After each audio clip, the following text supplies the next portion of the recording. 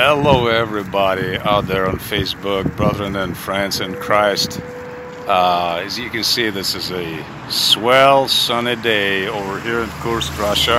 Kind of chilly, a little cold, but still a pretty day. I wanted to make this very short video by way of response to the latest video by Brandon Kraft, my good friend on Facebook and elsewhere. He made this video on how water baptism should not divide those who are united in the gospel. I agree 100% wholeheartedly. It should not be dividing wall. However, I just wanted to give a quick word in defense of the sprinkling mode, the mode by effusion, pouring down. What is the great antitype of water baptism according to John the Baptist as he was baptizing people? It say that I baptize you with water, but one who comes after me shall baptize you with the Holy Ghost and fire. Now, how was that accomplished? That promise, how was that fulfilled on the day of Pentecost?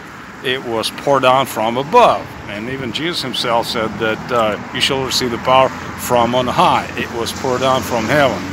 They were not dipped, they were not dunked in the Spirit. It was poured down from on high. Now, and you should also keep in mind that in Isaiah 52:15, the great promise, so shall he sprinkle many nations.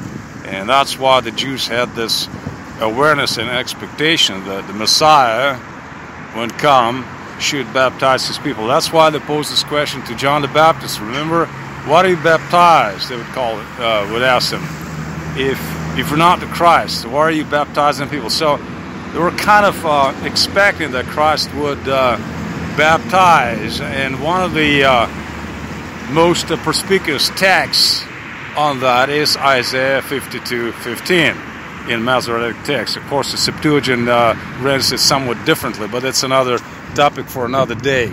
Well, just think about those things. Again, it should not divide us if we're united in the gospel.